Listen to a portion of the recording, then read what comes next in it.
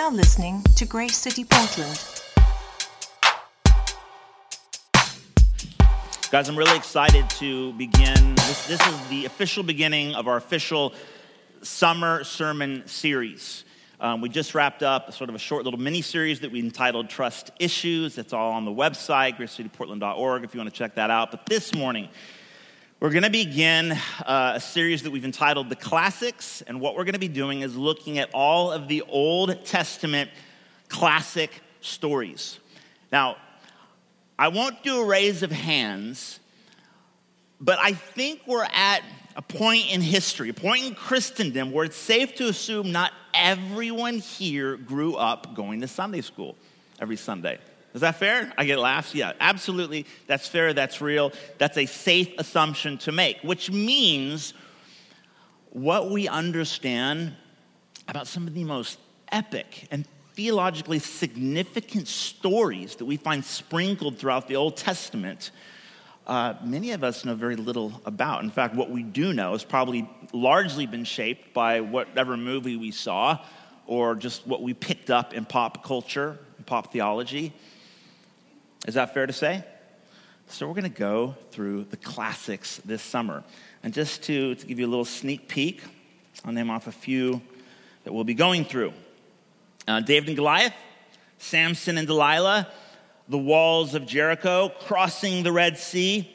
One of my favorite, Abraham and Isaac. My son is named Isaac. The Tower of Babel, Daniel and the lion's den. Slightly more obscure one, Elisha and the widow. You guys remember that one?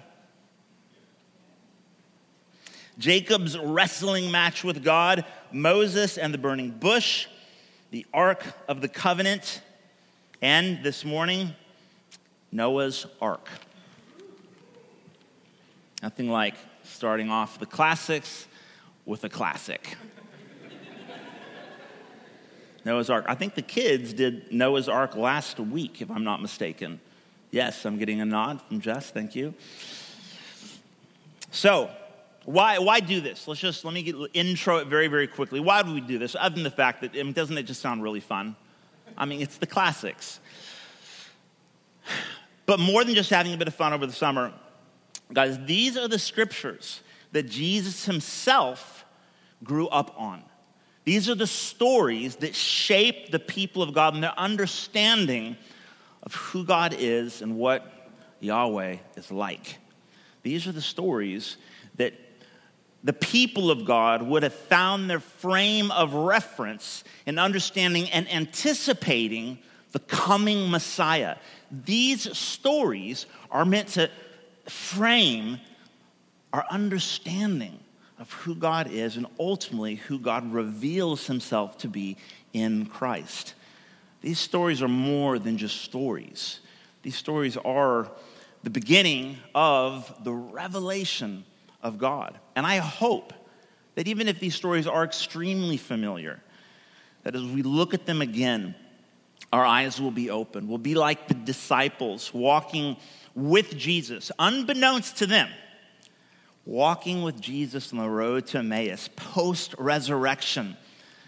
It says that Jesus opened the scriptures to them, began to explain to them that all of these things were actually about him, pointing to the true revelation of God in Christ. So these stories are more than just stories. They are deeply significant and packed with theological richness and our understanding of God. And ourselves, I might add. So, you guys ready to do this? Yes. Thank you. The classics. Genesis 3, just to give us a little context, is when sin entered the world, the fall as we call it. We actually talked about that last week. The temptation, giving into temptation, that happened. Sin entered the world. The world was cursed. It's interesting to note in Genesis 3, it didn't say that God cursed the man or the woman. It says that God cursed the serpent and God cursed the ground and said now it's going to be really, really hard for the man and the woman. 10 generations later, enter Noah. Genesis chapter 6, verses 5 to 9. Let's just jump in right there. 10 generations later, it says that the Lord saw that the wickedness of man was great in the earth, and that every intention of the thoughts of his heart was only evil continually. And the Lord regretted that he had made man on the earth, and it grieved him to his heart. So the Lord said, I will blot out man whom I've created from the face of the land, man and animals and creeping things and birds of the heavens, for I'm sorry that I've made them. But, verse 8, Noah found favor in the eyes of the Lord. Then in verse 9, Noah was a righteous man, blameless in his generation. Noah walked with God. Pause there. How do you feel about the wrath of God? Pretty scary. Like not a yay, like that sounds great. No, it's terrifying. It's terrifying. And I really shouldn't make light. It's absolutely terrifying. Arguably, depending upon your context, your cultural context, problematic. Could be very comforting, depending upon, if you're living in an oppressed situation where for you, when you think of God's judgment, you think of justice, you think of liberation, you think of a God who is capable of executing justice against evil people, oppressors, those who would deprive or take advantage of orphans and widows. And so the thought of God pouring out his wrath, executing justice on those who would do evil to the innocent could be an incredibly comforting thought. I think in our context, though, we tend to sort of wrestle with this idea. Yeah, but I thought God was loving. And is this that whole like Old Testament versus New Testament thing, angry dad versus loving Jesus? Is that, but someone told me once that was heretical, and it's problematic. I want to point out something that I think is very important and helpful about understanding the nature of God's wrath, because I think we all know what's about to happen next, right? What we've just read here is describing a God, Yahweh, the Lord, who looked upon his creation, saw how terribly bad it had gotten. That the evil was continually on the heart of man. He saw it, and he was grieved to the heart. Before anything else happens, before the flood, before the destruction, before God's wrath is poured out, we need to note the context. God was grieved to his heart. This is not an example of a vindictive or retributive God. This is a God whose sin breaks his heart. This, if you're a father or mother or an uncle or something, if you've ever spent any amount of time with kids, when you think about this, it makes perfect sense that God would ask that we think of him as Father. As Father. When my kids are committing acts of evil against each other, which they do all the time, does it make me angry? Oh, so angry. Oh, so angry. Do I want to just kill them because I'm annoyed? Do I want to just execute justice because I'm bothered? No, because it breaks my heart to see my children sinning against each other because I love them to death. I love them to death. This is the context for what is about to happen next. This is not vindictive wrath. This is not retribution. This is a God whose heart is grieved over the sin of his beloved creatures when they commit sin against one another. God's wrath is his love violated.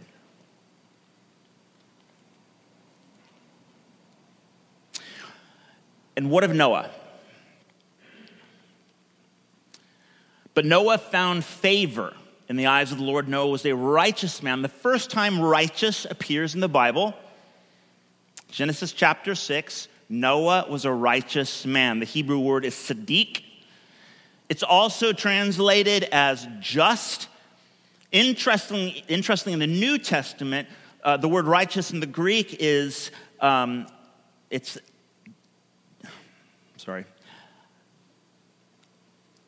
dikaiosune. I had to retrieve it from my mind palace. Dikaiosune, or dikaiosine. It's the Greek word for righteous, also translated as just or justified in the New Testament. These words, righteous and just, are synonymous. And the reason why this is important, because typically when we think of righteous in our Western mindset, we immediately go towards morality. We think that he must have done something especially good or nice. He must have been a moral man. Maybe he was. We do know that after the flood, one of the first things he does is create a vineyard and make some booze and gets naked and drunk.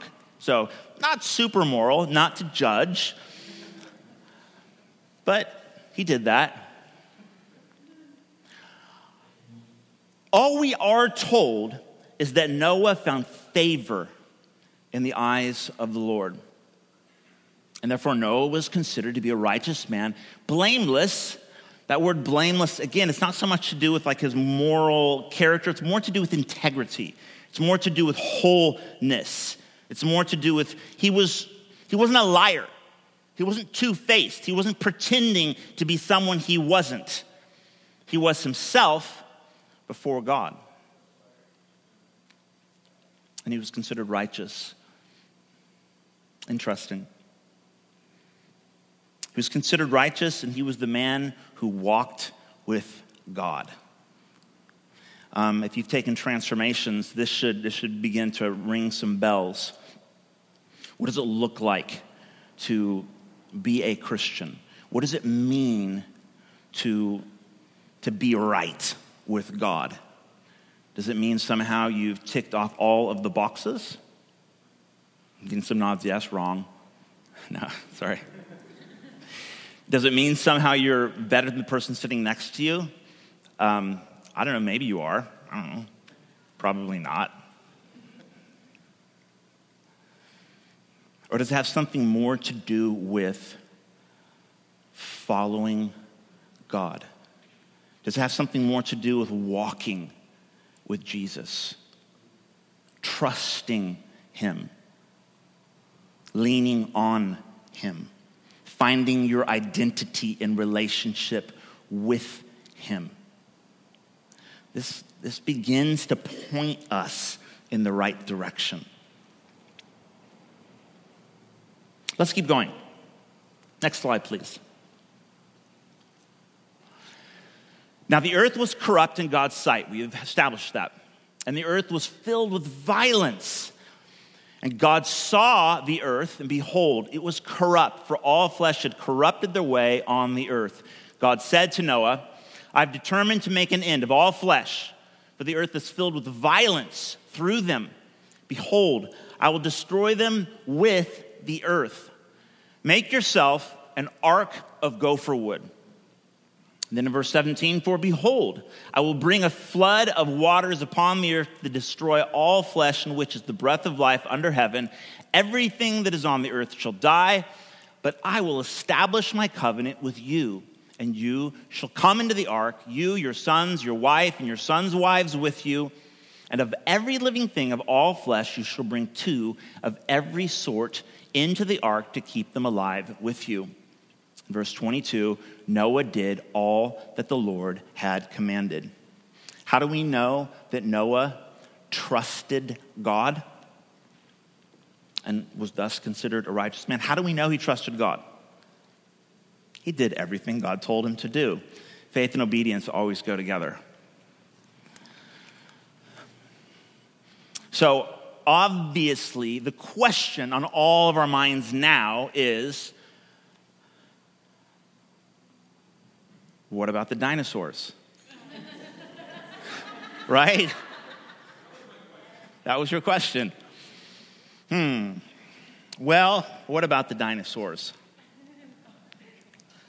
I'm sorry, guys.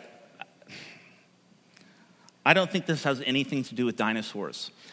In fact, if we can just sort of remove ourselves from, whatever, I don't mean to make fun, all right? I know that some people actually have that question. It's a serious question. But let me just make this point. Guys, it's obvious that what the scriptures are telling us here is not this sort of succinct list of historic data. Okay, we're reading about God whose heart is grieved. Okay, that's more than just historical data. Okay, it reads like a myth, not in the fictional, untrue sense, in the sense that God is wanting us to understand something much more meaningful than just like ancient history. God wants us to understand, most importantly, something about himself. Something about where the world has gotten to, where it went wrong, and how he feels about it. Okay, so I think we just need to forget about the dinosaurs. Okay, sorry if that just drives you crazy. I don't think God is wanting us to ask questions about dinosaurs at this point. I think what God is wanting us to focus our attention on is the fact that the world that he created, that he loved, that he called good, has gone terribly wrong. And it grieves him to the heart, so much so that he's about to do something drastic about it. He's about to pour out his wrath on the world, to use creation itself to cleanse all of the violence and corruption. That's what we're meant to know. That's what we're meant to be thinking about now. Let me make a couple of points about Noah. Now, I was told in seminary, I've been told many times, that when you read Old Testament stories, it's a big mistake to somehow focus in on like the man or the woman as the hero. Because we all know that Jesus is the hero. But we also know that the scriptures have been given to us, particularly the Old Testament, the Jewish scriptures, as an example for us to consider who has related to God before us. What does it look like to walk with God? What does it mean to be in rebellion against God and be on the receiving end of God's wrath? And how do we avoid that? Because that would be really nice. And so I want us to focus in on Noah for a second, the man, not the perfect man, but the righteous man who walked with God and learned something about how he responded, something that we might apply to our own lives. And number one has to do with faith and family. Noah was clearly a man of faith. How do we know that? Because he trusted God and he built a giant boat. And if you do a little bit of math, it's amazing how many numbers are given to us in this story.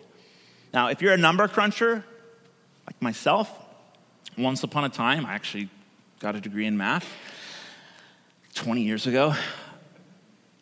If you crunch the numbers, it took them about 100 years to build this boat. 100 years to build this ark, this container into which God was to rescue his family and a portion of creation in. What incredible faith. Could you imagine? I reckon God's not going to ask any of us to build a boat. Probably. But what if God was to ask you to do something? And he said, it'll probably take you your entire life. Half the time you'll have no idea what you're actually doing because it's just like so bizarre and just unintuitive. But I want you to do it, and I want you to trust me. And if you do, through it, I'll save your family.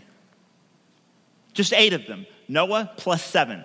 3 sons, 3 daughter-in-laws, and his wife. Do this. What faith?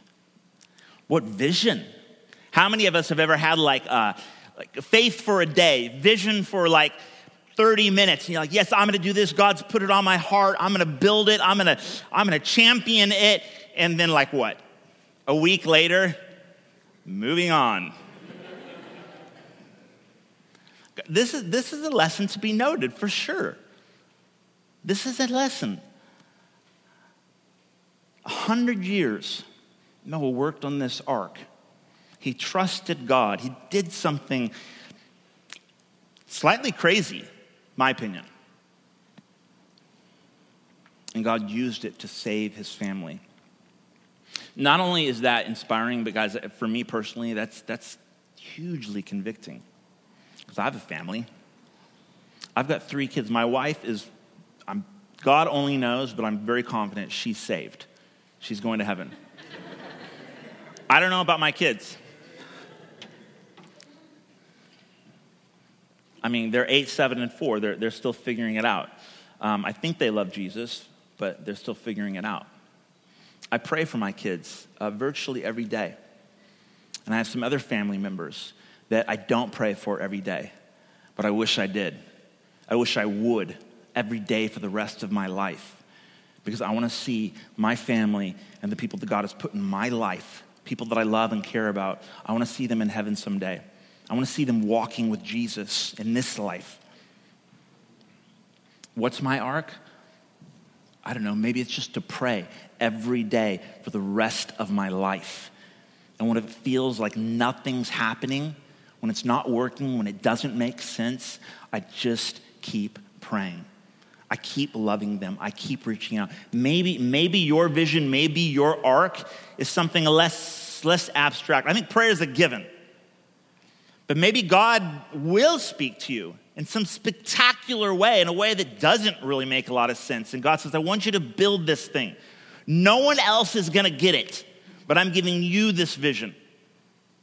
And you'll want to give up every other day, every other month, every other year. After a decade goes by, you'll think, what am I doing? No one else gets this. But God has put it in your heart. He's given you the responsibility. Will you keep praying? Will you keep trusting him?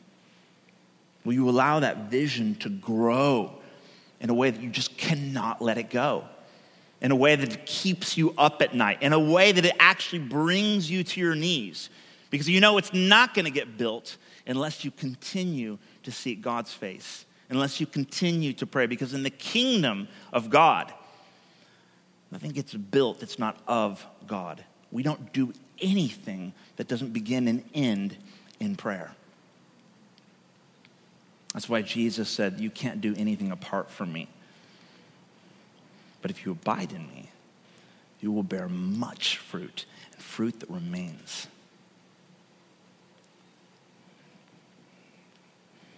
Answered prayer, faith and family. It should be noted that God did, in fact, fulfill this word that he gave to Noah. 100 years later, it happened. It happened. God cleansed creation. The floodgates broke. The entire world. I guess that's meant to be how we understand it. I've heard archaeologists and different people say, well, it was probably the region. I don't care. It doesn't matter. God flooded the earth. He cleansed creation of all the evil and violence. The flood came.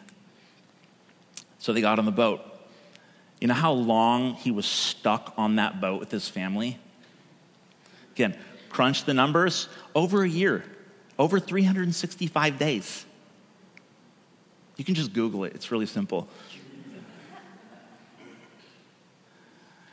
Have you ever prayed and prayed and prayed and prayed and prayed, and then like it happens? Like the thing gets built, you all get inside, and the next thing you know, God, get me out of this thing. Get me out of this thing. I think about that like this. Like, don't get me wrong, I love you. But it's, okay, I won't go there. What can I say? I was gonna use marriage, I won't go there either. It's just family.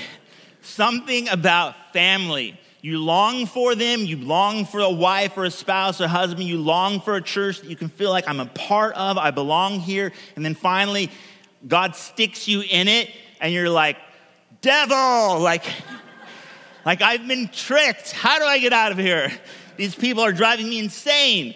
And I cannot help but imagine that there must have been days where Noah was thinking, all 8 of us might not make it out of this boat alive. Did a wedding yesterday. It was beautiful in Gold Beach. And, there's always that bit, till death do you part. And I think to myself, yep, that's the only way out. That's the only way out for you. I love my wife. Marriage is real. Till death do you part. Guys, that's just a bit of a side note, right? Oftentimes we pray, God, let your will be done. Use me. And we pray, and the next thing you know, like that person you've been praying for gets saved and joins your church. And it's like, you're super difficult. Like, this is like, can't you just find another church? Like, nope, that's family.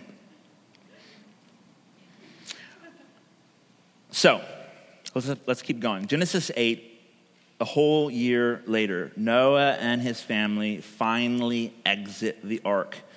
So the water, it rained for 40 days, and they stayed for like another 150 days, and I don't know, you do the math yourself, but they were on the boat for like over 365 days. Finally, they send out a raven, and there's all sorts of different thought about what the raven means, and it's very symbolic. No one really knows, and the raven doesn't come back. Right, the raven's a scavenger. He takes off. So they send out a dove. Now, the dove is deeply symbolic. The dove represents the Spirit of God. The dove begins to hover over the waters. The dove comes back. They wait a week. Sends out the dove a second time. Comes back again, this time with an olive branch, which symbolizes peace. Peace has come on earth again. The picture is that God is starting over. He's going all the way back to Genesis 1, when the waters covered the earth, and it was formless, and the Spirit hovered over the deep, and God began to form the land and began to populate the earth once again. God is starting over. And so he sends out the dove the third time. This time it doesn't come back. We don't see the dove again until, hold that thought.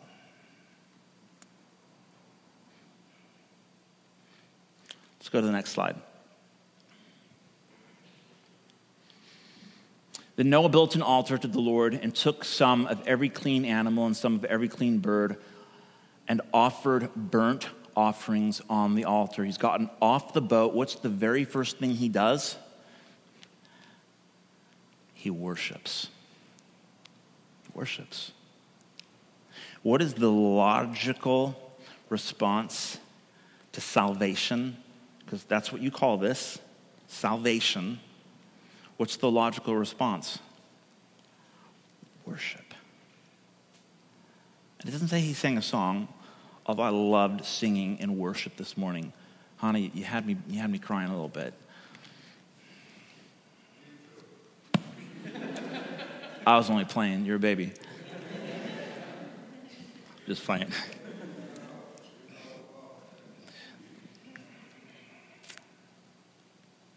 Worship, mission,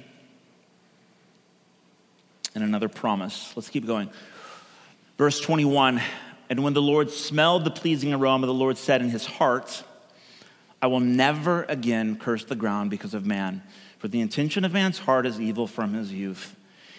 Neither will I ever again strike down every living creature as I've done while the earth remains, seedtime and harvest, cold and heat, summer and winter, day and night shall not cease. And God blessed Noah and his family and said to them, be fruitful and multiply and fill the earth. The same thing that God said to Adam and Eve. He recommissions man. Verse 12, and God said, this is the sign of the covenant that I make between me and you and every living creature that is with you. For all future generations, I have set my bow in the cloud, and it shall be a sign of the covenant between me and the earth. This is what is referred to as the Noahic covenant. You don't talk about it much. Hear about the Abrahamic covenant, hear about the new covenant.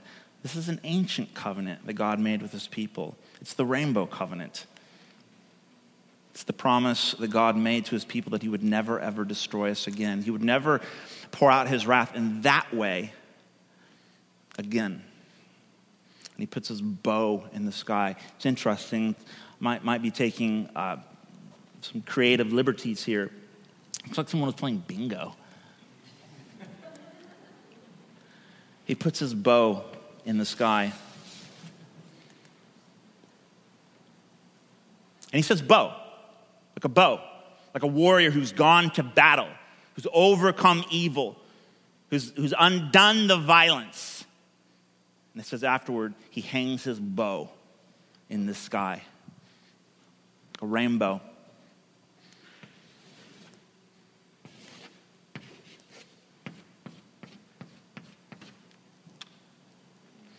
It's now pointing up towards heaven. Our warrior king hangs his bow up, this time pointed towards himself. Salvation leads to worship and a new commission, and then God makes another promise. Never again is he going to pour out his wrath like that. Doesn't say he won't, but not like that.